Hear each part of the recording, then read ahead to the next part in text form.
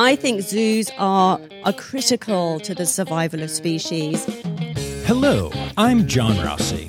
I'm a touring drummer with a passion for animal conservation. When I'm on the road, I spend as much time as possible visiting zoos, aquariums, and conservation organizations. Now, I want to share those places with you. I'll be talking to keepers, vets, conservationists, anyone who can help me in my mission of connecting my people to animals through their people. Join me on my Ross Safari. Hello, and welcome back to the podcast that manages to talk about reproduction without it ever getting sexy, the Ross Safari Podcast. That's right, y'all. My approach to trying to retain listeners who are starting this episode is to tell you that it's not very sexy. And that's why I'm a drummer and a podcaster, but not a marketer. But seriously, y'all, this is a really, really cool episode. I am really, really excited to share this one with y'all. And I know I say that a lot, but this one is not only cool, but it's cool in a different way. How's it different? Well, you'll find out after you hear me remind you that you need to make sure that you've hit subscribe so you don't miss any episodes of the Ross Safari Podcast. Also, make sure that you're following along on Instagram, Facebook, and Twitter at Ross Safari, and on the TikTok at Ross Safari Pod. Also, if you want to reach out directly and talk zoo things with me, you can feel free to email me at rosssafaripod@gmail.com. And perhaps most importantly, if you'd like to support the pod financially and get some cool bonus stuff, you can do so by visiting patreon.com/rossafari. For as little as $3 a month, you can support what I'm doing here. And it means a lot when people do that. So, if you can do that, awesome. And if you can't, because I know money's tight for a lot of people right now, and there are a lot of cool things asking for your money right now, you can also support me by going to iTunes or the Apple Podcast app and leaving me a 5-star rating and even writing a review. Those kinds of things help people find the pod so much. Okay, but enough of all of that. Let's talk about today's episode because it is different, it is cool, it is funky. I like it. Today, I am bringing you my interview with Dr. Linda Penfold. Now, she is the director and also the founder of the Southeast Zoo Alliance for Reproduction and Conservation, which is commonly called CZARC. And CZARC is really different. It is a bunch of scientists doing a bunch of cool, sciencey stuff that help with the reproduction and other conservation stuff, as well as just kind of animal welfare. You'll hear us get into all of it in the interview from a lab. This isn't a person who's working directly with animals in a hands-on way, but is definitely working directly with animals and their bodily fluids and figuring stuff out and doing things involving test tubes and spinnery things that spin and like separate blood. And so, okay, so what you are hearing right now is the main problem I had with this interview, if I'm being honest with you. I didn't really know what questions to ask because I don't really know reproductive science. Turns out that just sitting in a lab for an interview does not, like through osmosis, hook you up with the knowledge that you need. But we got there, and this is a really cool interview. You are going to hear stories from the lab and also about things that are being done to help giant river otters, rhinos, cheetahs, blacktip sharks, sand tiger sharks, all kinds of cool animals. This one goes into a lot of neat places. And it's not just about the reproductive sciences. We're also talking animal welfare. Here is a scientist who is looking at biological evidence of whether animals in captivity are doing well or not. I mean, come on. How is that not relevant to all of our interests, right? This is incredible. I was so excited to go on this journey with Dr. Penfold, who will probably kill me for calling her that because she clearly likes going by Linda. Y'all are going to hear some really cool tales, including about something called gamete rescue. Just wait. You just wait. On top of that, I did also ask Linda for a couple of cool stories from the animal reproductive world. Now, we're not talking Rastafari After Dark type stories, but there's some interesting facts about animal reproduction that get shared near the end of this episode that I just thought were fascinating. And of course, you get, everybody's favorite ending, the poop story. Poop story. And all of this comes from an absolutely incredible to listen to accent. More to the point, this was my last episode from Florida. We did it, y'all. I had so many amazing interviews and episodes, which are kind of the same thing, down in Florida. And the gig came to an end. And, it was kind of interesting. Last week's episode with Dr. Mahovitz was actually the first interview that I did as I drove into the state, hitting Jacksonville. And then as I was leaving the state, I hit White Oak Conservation Center, which is where CZARC is located. Also where our friends at the Wild Animal Health Fund are located. So I got to go hang out with them for a bit. It was awesome. It was really cool. And I loved the neat little bow of hitting a facility right when I entered the state as I entered, and then hitting a facility right before I crossed the border to end my time in Florida. And so I am ending this series with that as well.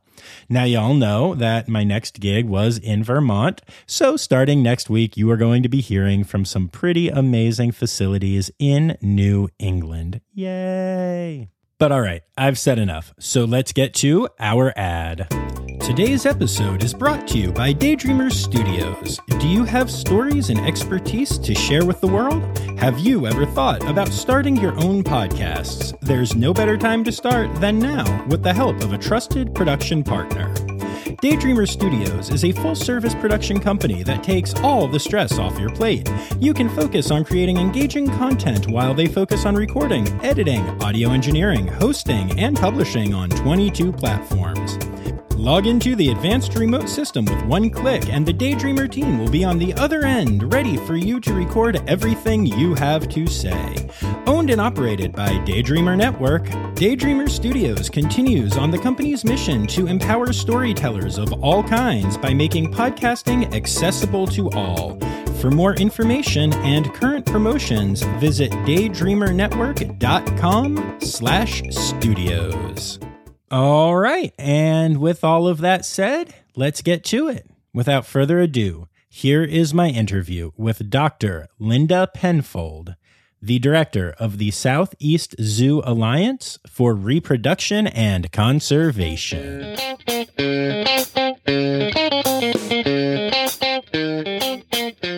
All right, so why don't you tell me who you are, where we are, and why there are a bunch of lab coats hanging on pegs in the corner? Well, hello, my name is Linda Penfold, and I am the director of the Southeast Zoo Alliance for Reproduction and Conservation, which is a bit of a long name, but it was all about the acronym for the website. But that's who we are, and we've reduced that to CZARC. So I'm the director of CZARC. All right, very cool, and that is a lot of words and a lot of letters. Give me the elevator pitch of what this is. So we provide basically reproductive support and advice to zoos and aquariums to help them breed the animals they have in their collections. So all the zoos and aquariums that you may visit that have collections of animals that are all part of established breeding programs and are moved around from zoo to zoo from time to time to get the best genetic pairings. But every now and again, a pair may not be able to reproduce. And it's very important to get those genes propagated, and that's when we get called in. All right. Very cool. So you are animal sex therapists. Yeah, pretty much. Reproductive specialists, fertility experts. Yeah. I like my way of saying it better, but that's fair. All right, cool. So we will get into all of the reproductive goodness in a minute here. But I actually wanted to start off by talking about where we are a little bit. Because there's some rhinos out the window, and that's pretty special. So we are here at White Oak, right, which is a conservation center, but we are not a part of White Oak, right? Can you explain to me the relationship there? Yeah, so White Oak Conservation is a very unique facility, and we are extremely fortunate to be hosted by them. So our labs and our offices are based out here at White Oak Conservation, and so we do get to come in every day and see all kinds of amazing creatures on our way to the office.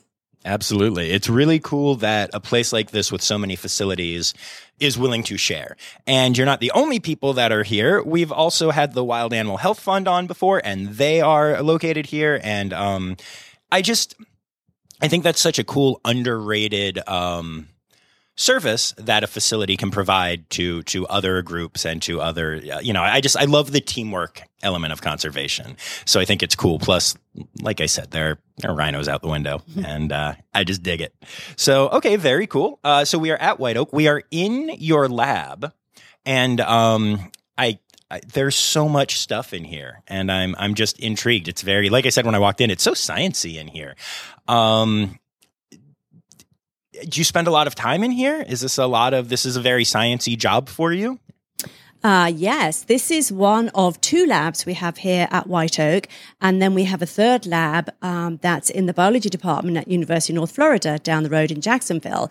But this particular lab is our gamete biology lab. And in this lab, we look at lots of samples from animals, including semen samples to do fertility assessments. And that's some of the equipment that you see here is to help us with that process. Very cool. Very cool. So take me through an average day here. And I know working with animals, there is literally never an average day. But, what is your day like normally?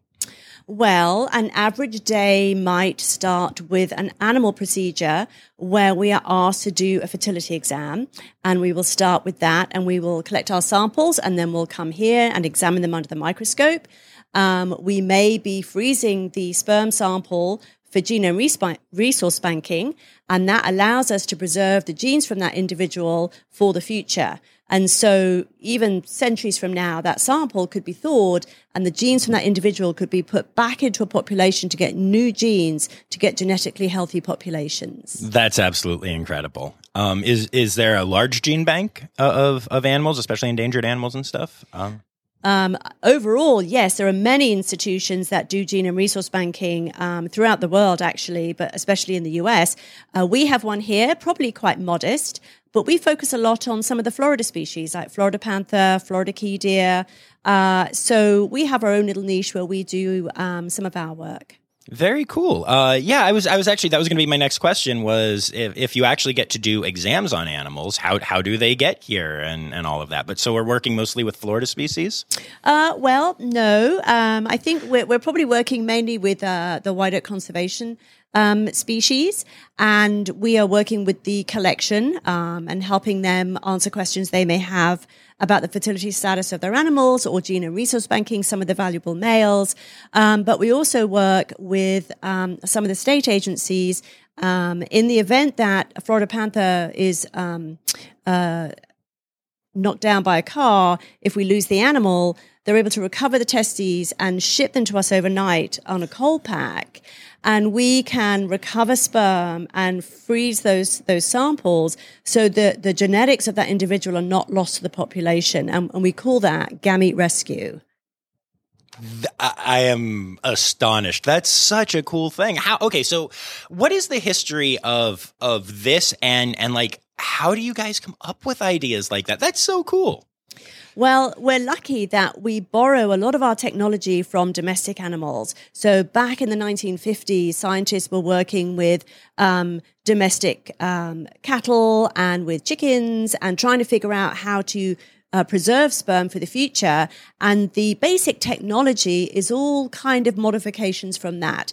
And so we're lucky that for many species, we have what we call model species. So the domestic cat is a model for all our felid species, and the domestic dog for all our canids, and then cattle for all our antelope and hoofstock, and so on and so forth. So that gives us a jumping off spot, so we can then work with the existing protocols and then sort of start from there and develop new protocols, because every different species needs its own protocol.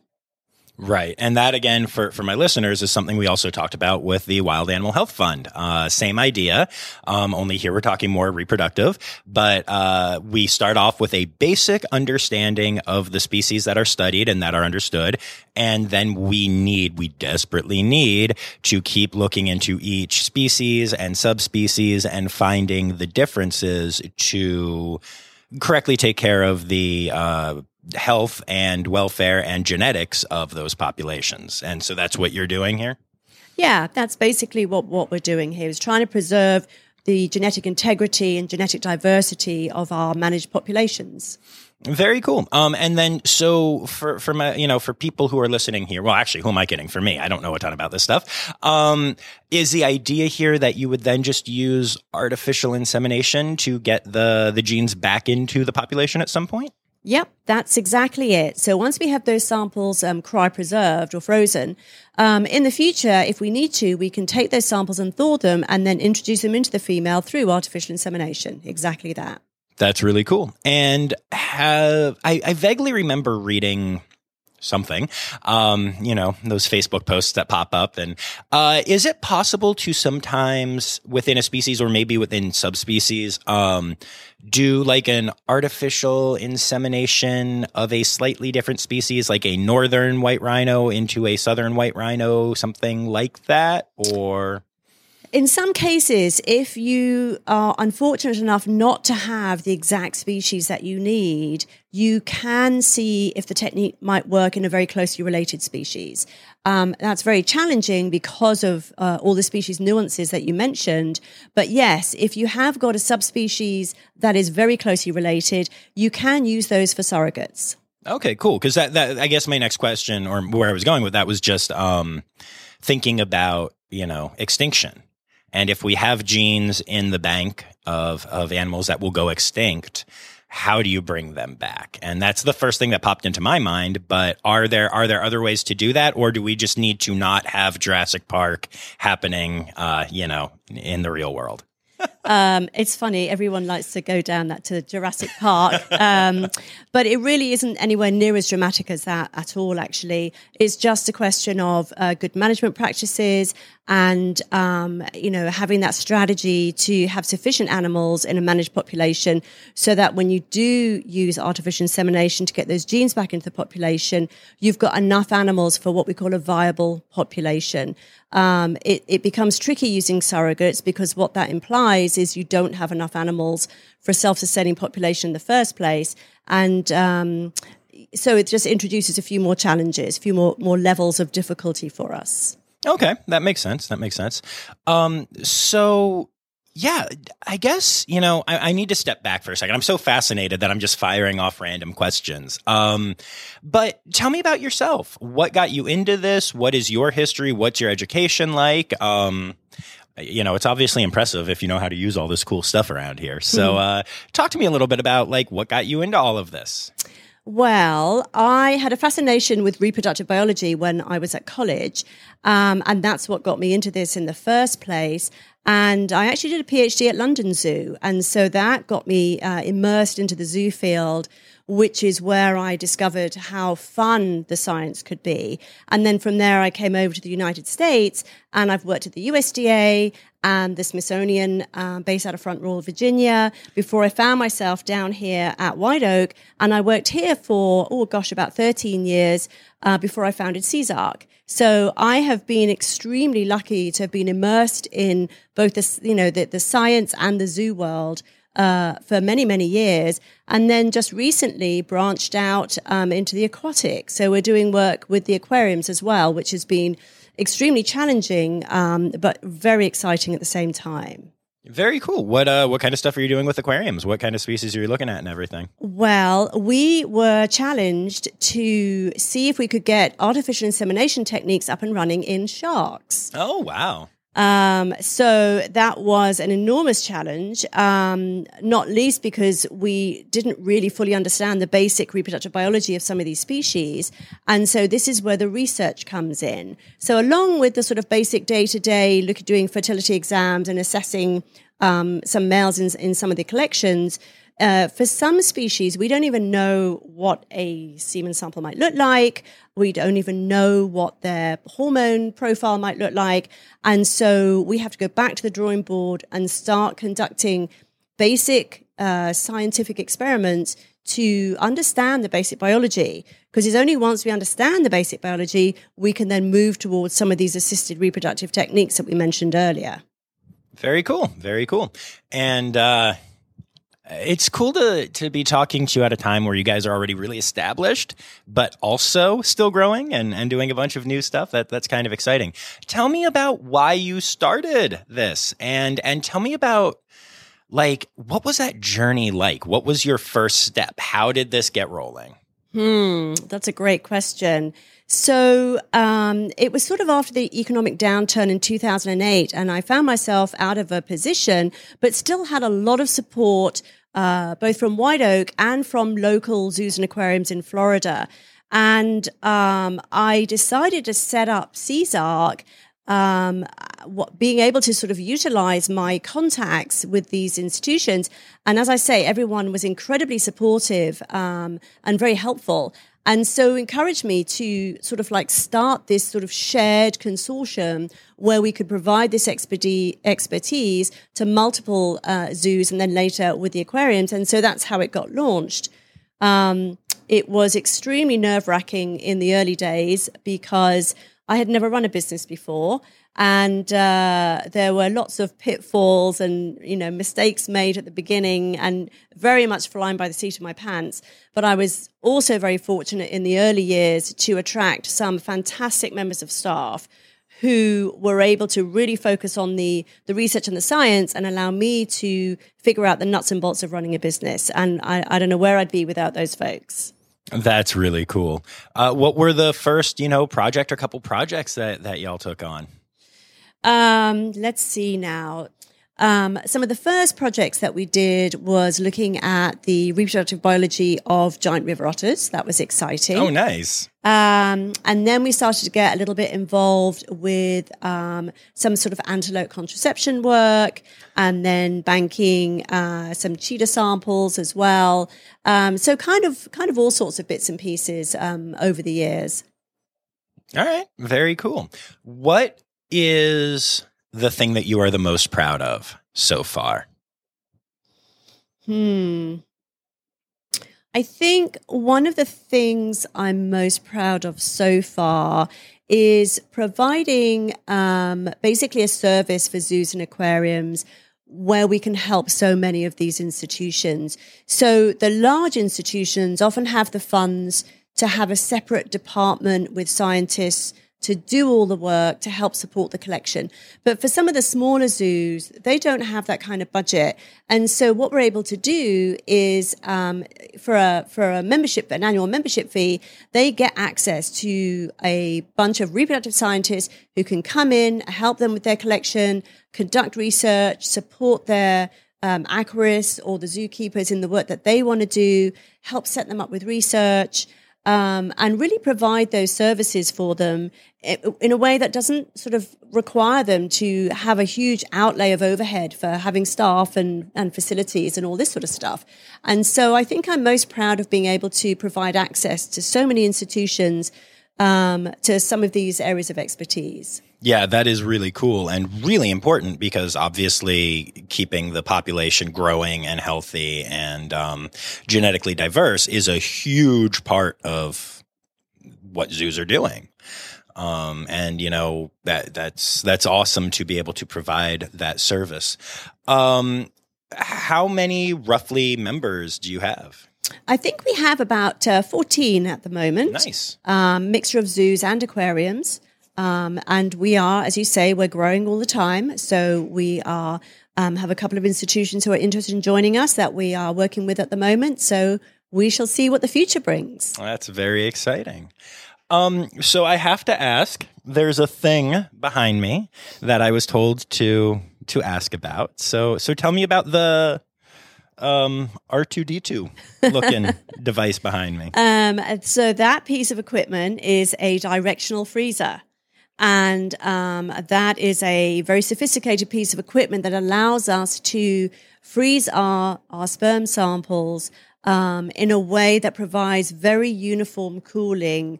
So the samples get a very controlled rate of freezing. And that allows us to basically keep more sperm motile at the end of the day once we've thawed the sample. So it's a way of really doing a carefully controlled freeze. And just allows us to really maximize what we're doing. Cool. And it looks like R2D2, so I like it. I feel like, to be perfectly honest with you, I feel like your knowledge and expertise in this area is so far beyond mine that what I'm going to ask you to do right now, this is a little different, but instead of firing a direct question at you, is just tell my listeners more about what you do. Because I feel like all of my questions are missing things because I don't understand what happens here, to be perfectly honest with you. So ramble on, brag about this place, tell everybody all the things. All the things. Well, some of all the things includes the other two labs we have, and that's where we do the endocrine analysis. And we do a lot of work looking at hormone profiles, which allow us to determine if the animal is pregnant or cycling, if an animal has reached puberty. We can even look at stress hormones and see what they look like.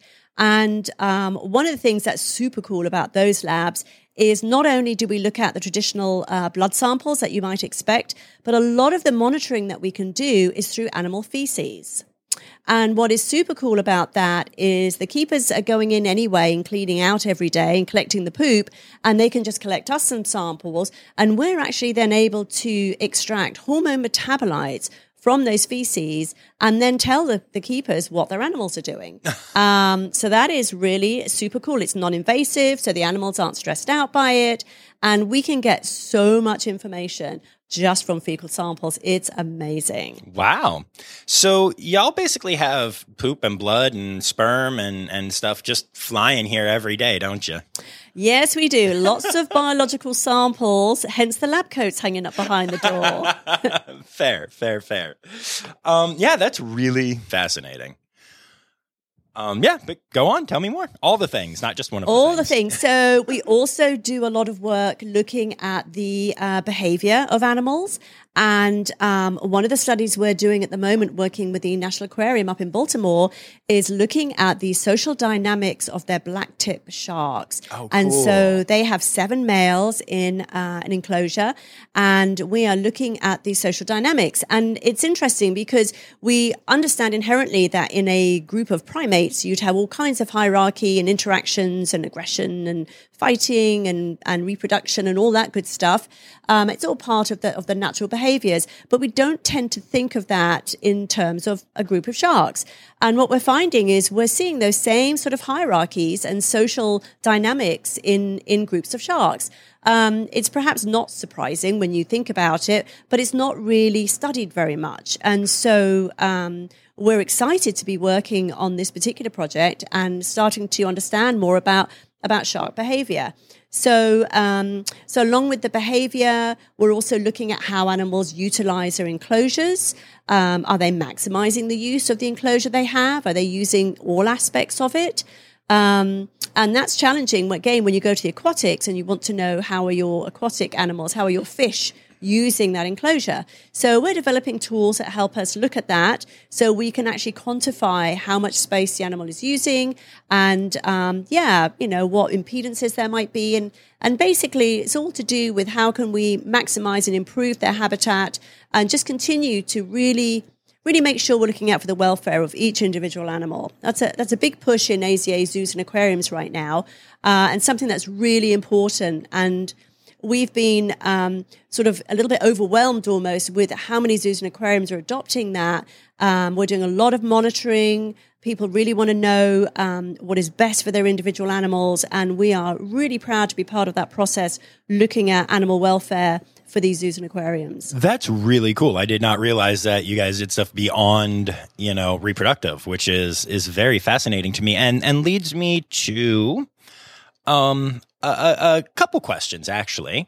First of all, I have heard it said numerous times that the ability to reproduce and the desire to reproduce and the ability to reproduce successfully is proof for a lot of people that zoos are not stressing out animals, because one of the first things that goes when populations are under stress is reproduction. And right or wrong, I'm curious if you have any thoughts on that.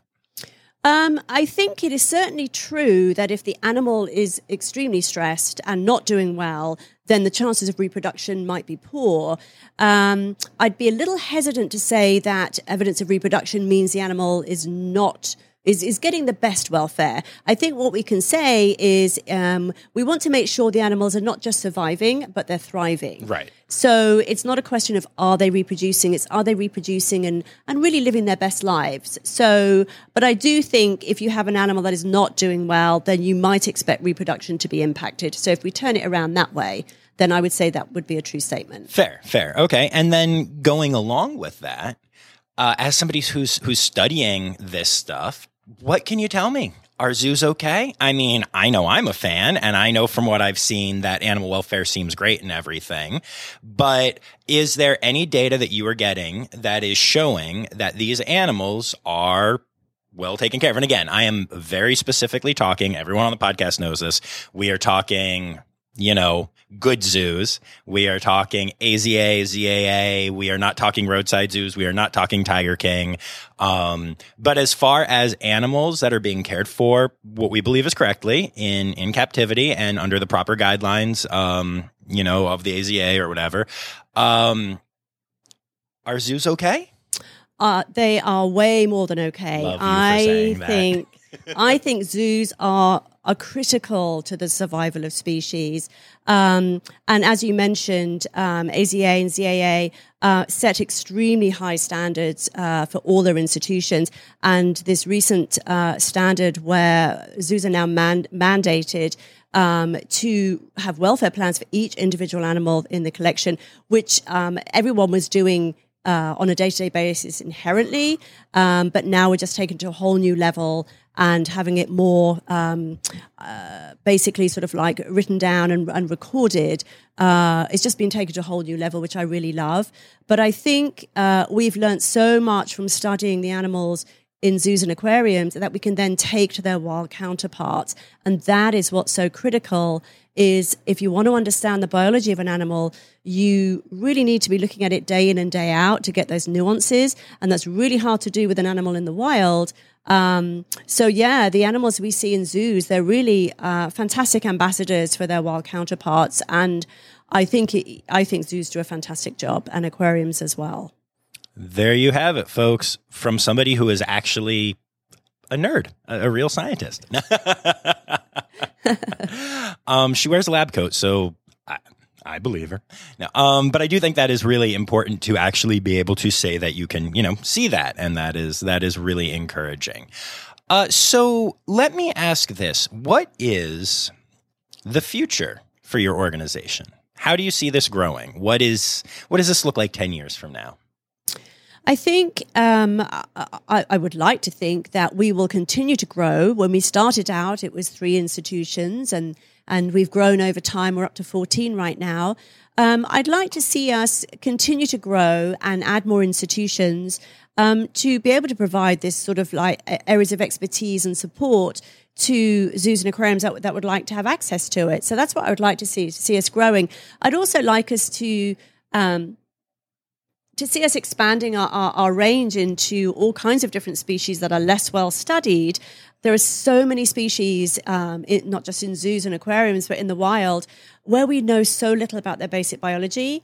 And understanding some of those fundamentals is going to be critical if we're going to conserve them for the future. So I'd like to see us expanding our zoos and aquariums. I'd like to see us expanding the species we do our work on.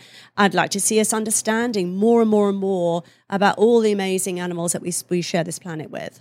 Yeah, definitely. That makes a lot of sense. And I guess my next question is kind of, I don't even really know how to ask it, but I'm going to try anyway.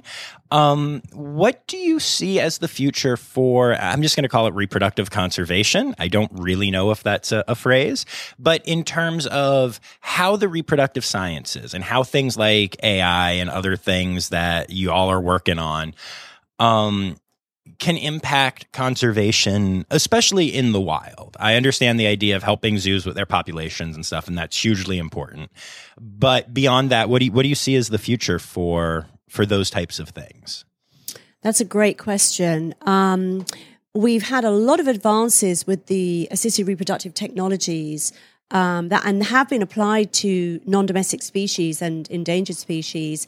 But it's very intensive and requires enormous amount of resources.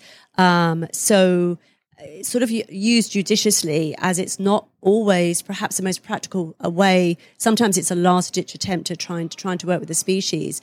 I think what is really critical for reproductive conservation is to continue with these studies to understand what drives the reproductive mechanisms. And that's going to be increasingly more important for some of these species that are so heavily impacted by the environment. Now we're back to talking about our aquatics, for example, because if we're having climate change, things like ocean warming are really going to impact reproductive rates of some of our species that are driven by some of these environmental factors. So even though we like to talk about the whiz-bang technology like cloning and all that cool stuff, I think what's going to be really important is really getting back to basics and understanding what is the mechanism that induces this animal to reproduce and how is that going to be impacted if the environment changes. And so more studies along those lines, I think, and how they're going to impact reproduction,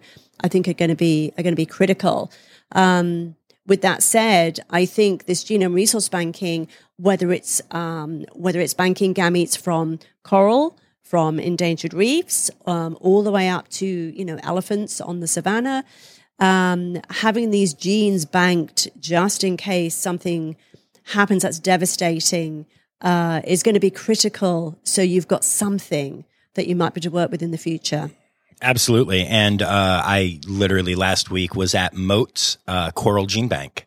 I'm amazed. Actually, one of the funniest things is, so I've been down here in Florida for 6 weeks. I've done something like a dozen interviews. It's been really cool. But the interconnectedness of everything makes it feel like I did this on purpose, and I so didn't. But like, here you are talking about coral gene banking, and you were talking about the Florida panther, and that is also an animal that we've talked about, current conservation efforts with and stuff. Cool. Yeah, even the key deer, I got to see one of those that is at the Santa Fe Teaching Zoo, and they are like really cute and small. But yeah, it's neat how all this stuff is interconnected. And I think Florida, gets a bad rap in the national news a lot. And, there's all the Florida man stuff and everything.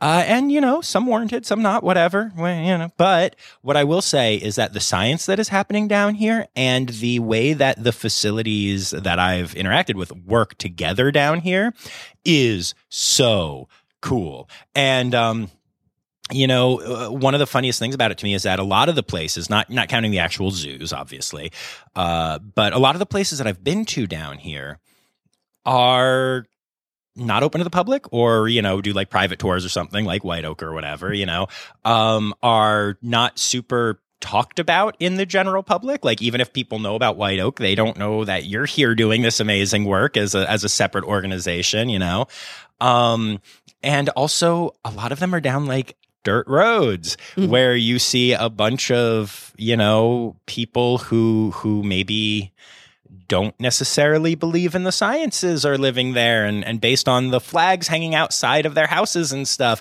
And then you drive another mile and you're at this incredible conservation center and you're talking to people doing state-of-the-art science to save animals. And I have just found that juxtaposition so fascinating. It's got to be cool being down in Florida working on all this stuff.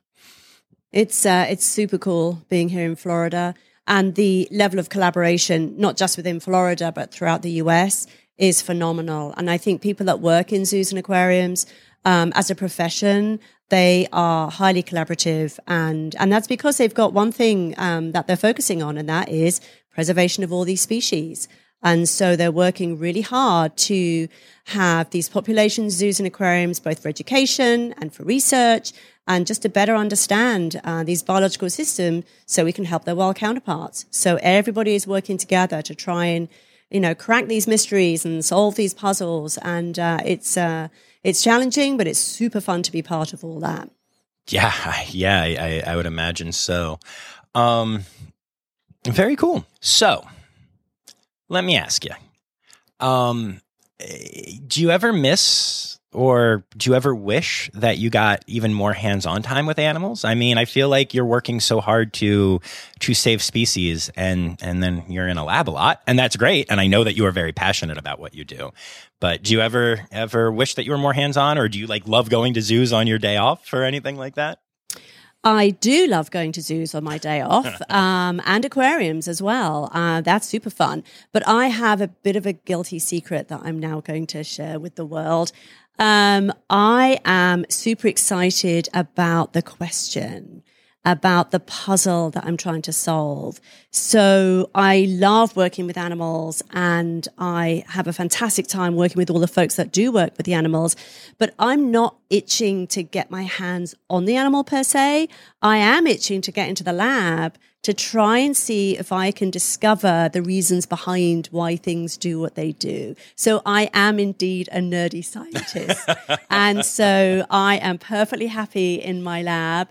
And that is where I'm really fulfilled, and that is where I get really excited, is just discovering new things. I mean, that's absolutely awesome, and obviously essential to have people like that. It's probably a weird comparison, but people always ask me as a drummer, don't I wish that I was the front man? Don't I wish that I was the one, getting the biggest cheers and everything? But it's the same thing. I really love sitting behind the people and assisting, and knowing that when you're playing your guitar solo, I can find a beat that's going to make it a little funkier and a little better and make you play better and stuff like that. And that's what I love about performing. I love that far more than I love even taking a drum solo and making the audience cheer or whatever. I think it's really essential that there are people who enjoy the behind the scenes work and hiding in their lab coat or behind their drum set or whatever. And I realized that I totally just compared reproductive science to drumming, and that's probably a stretch now that I think about it. But I do think that it's pretty important that, behind the scenes people have a passion for what they do, just like so many keepers do, To me, it always comes back to passion. That has been the biggest theme on this podcast. I would agree 100%. Awesome. Yeah. So, other than, yours, are there any conservation organizations that you like and just love to talk about or give a shout out to or anything like that? Oh my gosh, there's so many. Coral Restoration Foundation down in Key Largo, AZV Wild Animal Health Fund, of course. Of course. Oh my gosh, now I'm put on the spot.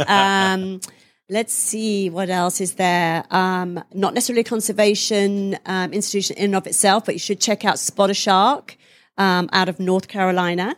Spot a Shark USA, very cool program. Gosh, what else? So many. International Rhino Foundation, Cheetah Conservation Fund. Yes. So many great institutions out there. It's just hard to name them all. Nah, that's fair. That's very fair. Speaking of cheetahs, I don't know this. I might cut this whole thing if the answer is no. We'll see. But speaking of cheetahs, do you know anything about Dave and Adrian at Columbus, the first successful AI cheetahs? I think they were AI, or was it in vitro? It might have been in vitro fertilization. I confuse those two because I'm a dork. But do you know anything about them, or am I just barking up the wrong tree here? I do know about that. That was super exciting. Our colleagues at the Smithsonian had done some fantastic research with the Columbus Zoo to produce those cubs. And of course, I trained with that group out of the Smithsonian. Nice. So again, part of that small world, highly collaborative, but so proud of the work that's being done up there. That was absolutely amazing and a real breakthrough and just fantastic science. So yeah, that's super exciting. Yeah, I really love the work that they do there and got to see them when they were little cubs and everything. And they're very special cheetahs to my heart. So I thought I'd ask. And I have to tell you, by the way, I'm incredibly jealous that you've gotten to work up at Front Royal. I'm obsessed with that facility. I have been there once. I have talked to a couple of keepers there. I think we're going to try and get them on the pod at some point. But what an amazing place. I loved my time at Front Royal. I love the people. I love the facility. I love the area. And I still go back and catch up with my friends there from time to time. So that's wonderful. But what a great group of people there and fantastic scientists as well. And I've got so much respect for that place. Very cool. Very cool. So did we miss anything? I think one of the big projects we're working on right now is working with Georgia Aquarium and North Carolina Aquariums, along with National Aquarium and a bunch of other institutions who've helped us over the years. And we're working with sand tiger sharks. And what's super cool about that is we're studying the sharks in the aquariums, and then we're using what we're finding to better understand the sharks that are off the coast of the United States. And we know these sand tiger sharks are highly migratory and they're moving up and down every year. But we're trying to figure out what drives that and where are they going and all this sort of stuff. So we've been using some acoustic telemetry to basically monitor where they go and get some data. But what's very cool about this is it ties it all back to the sharks in the aquariums, where we're getting really sort of fine-tuned knowledge about their reproductive cycle. So we can then apply our findings back to their wild counterparts. And to me, this is something that's very special, to be able to study the aquarium animals and really get good information that we can then apply to their wild counterparts, literally just off the coast here in Florida even. That is really amazing. And, you know, I think what you bring up is a really important point. And for my listeners, you know, I know that we all from time to time deal with anti-captivity people and have to answer some questions. And one thing to have equipped in your toolbox is that we all use the phrase ambassador, meaning ambassador to the wild species. And I think what a lot of people think that means is that they're there as a show pony. You know, if you see a red panda, then you're going to care about a red panda in the wild. And then you're going to maybe make a donation to Red Panda Network. And all of that is very true. And that is definitely part of the ambassadorship. But it goes so much further than that, because having the animals in captivity also allows us to study them, to do the science that we're talking about right here. And that's a side of the ambassadorship of these animals that I don't think gets talked about enough, but is really worth mentioning to people who have a problem but are willing to listen.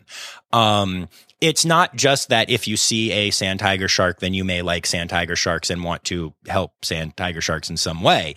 They are actively being studied. That science is actively being applied to the wild populations and helping them. And that just does not get spoken about enough, I think. I think that's very true. That there's also been other cases where vaccines have been trialed in, say, Florida panthers that have been in zoo settings where you're trying a new vaccine and you want to make sure that it's not only going to be effective, but it's going to be safe. And you need to watch that animal for a while and make sure it's got no adverse reactions before you start taking it to the wild and start vaccinating wild Florida panthers. So these animals that are maintained in zoos and aquariums play a really vital role for these wild counterparts. And that should not be underestimated for sure. I thought it would be fun to ask you for just some interesting, weird animal reproductive stuff. Right. Wow, that's quite the challenge. So much to choose from. Let's see. So we're about to get ready to do some work with coral in August, going down to Key Largo to the Coral Restoration Foundation. And what we're doing there is we're freezing sperm from staghorn coral, Acropora cervicornis. But what is super challenging and kind of super cool about that is this particular species spawns once a year, 3 days after the full moon in August, for about 2 to 3 nights. That's it. And it goes about maybe 10:30, 11 o'clock at night. So you have a few hours, 2 to 3 days, once a year, to get all your samples, not just to freeze for genome resource banking, but to try and get all your experiments done if you're trying to study new ways of freezing or understand the biology better. So nothing like a little bit of nighttime pressure to, raise the bar. That is something special. Anything else?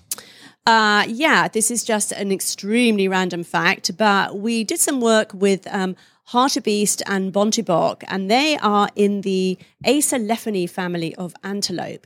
And we were doing semen collections from these guys, and what we noticed, this particular family, for some reason, the semen is pink. And we're not talking, pale pink or pastel pink. We're talking, bright pink, bright pink. And it's because there are porphyrins in there, which is an iron compound, and it's that heme compound is giving it that pink color. And the first time we saw it, I was a little bit alarmed because I was actually, concerned it was blood, but it wasn't. We looked under the microscope, not a single blood cell to be seen. And it just happens to be a distinguishing fact of this particular group of antelope that they have pink semen. So there you go. Now you know. I am so sick of people saying that pink isn't manly, and that just proves it right there. Exactly. That's amazing. And how about one more? The other fact I have, reproductive fact, goes back to the sand tiger shark, and they are unique of the shark species in that their mode of reproduction is they ovulate the eggs, and the eggs go into the uterus, and they start to hatch in the uterus, and then the embryos are swimming around in both the right and the left uteri. But the first one that hatches is usually the biggest one, and the biggest embryo will eat all the other embryos and then all the eggs until there's just one embryo in each uterine horn. And if that's not the most extreme form of sibling rivalry you've ever heard of, then I don't know what is. So we've been pretty prim and proper for all of this, but now it's time. It's time now, don't you know? We've come to the end of the show, but there's one tale left to go. You're gonna laugh and say, oh no. It's time for the Ra Safari poop story. Hit me. Let's see. Yeah, well, we certainly do a lot of work with poop. And I think our favorite is working with the koala, because all they eat is eucalyptus. So it's like a spa day in the lab if we're working with koala poop. That's great. And not quite so great is if we're working with something like fishing cat, carnivore that eats fish. So you can only imagine. So, so very exciting. Lots of information though, just from the poop. And so, that's the scoop on poop. Love it. Love it. So the less smelly, the better for you? Not scientifically, personally. Oh, personally, yeah. Give me herbivore anytime. Yeah, absolutely. Fair. Cool. Well, thank you very much for doing this. I appreciate it. Thank you very much for having me.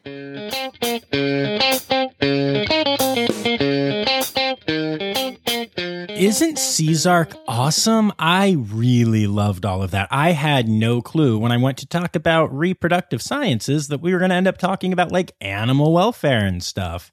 I really enjoyed the fact that about, 15 minutes into it, I even seemed to remember how to do interviews and ask questions. But Linda was absolutely amazing. And I just thank you so much, Linda, for doing this interview.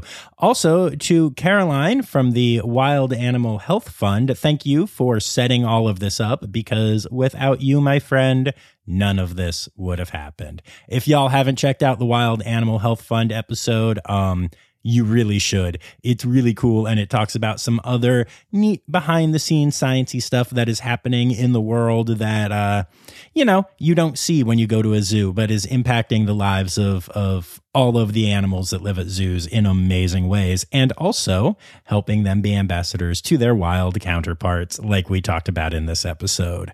Whew, that was nice tying it all together there. And speaking of nice, I would like to say a nice big thank you to PJ Bevan and Lara Shank, who are my Red Panda level patrons on Patreon. Much love to you both for your constant support. And all right, y'all, I guess I'll be talking to you later this week for Zoo News, and then our next episode will be from, like I said before, New England. Gonna head all the way up the East Coast for my next gig and my next series of interviews. So looking forward to sharing that with y'all. And until then, remember, friends, the word credits backwards is Steiderk. The Rossafari podcast is produced, hosted, and engineered by John Rossi. Editing and fact-checking by John and Dr. Zoe Vesley Gross. Our theme song is Sevens by Nathan Burke, performed by Nathan and John. Interrupting John theme and additional voices by Taylor Isaac Gray. You can reach John directly on Instagram and Facebook at Rossafari or by email at rossafaripod@gmail.com. Rossafari is part of the Daydreamer Media Network. Now, stop listening to me and go visit a zoo.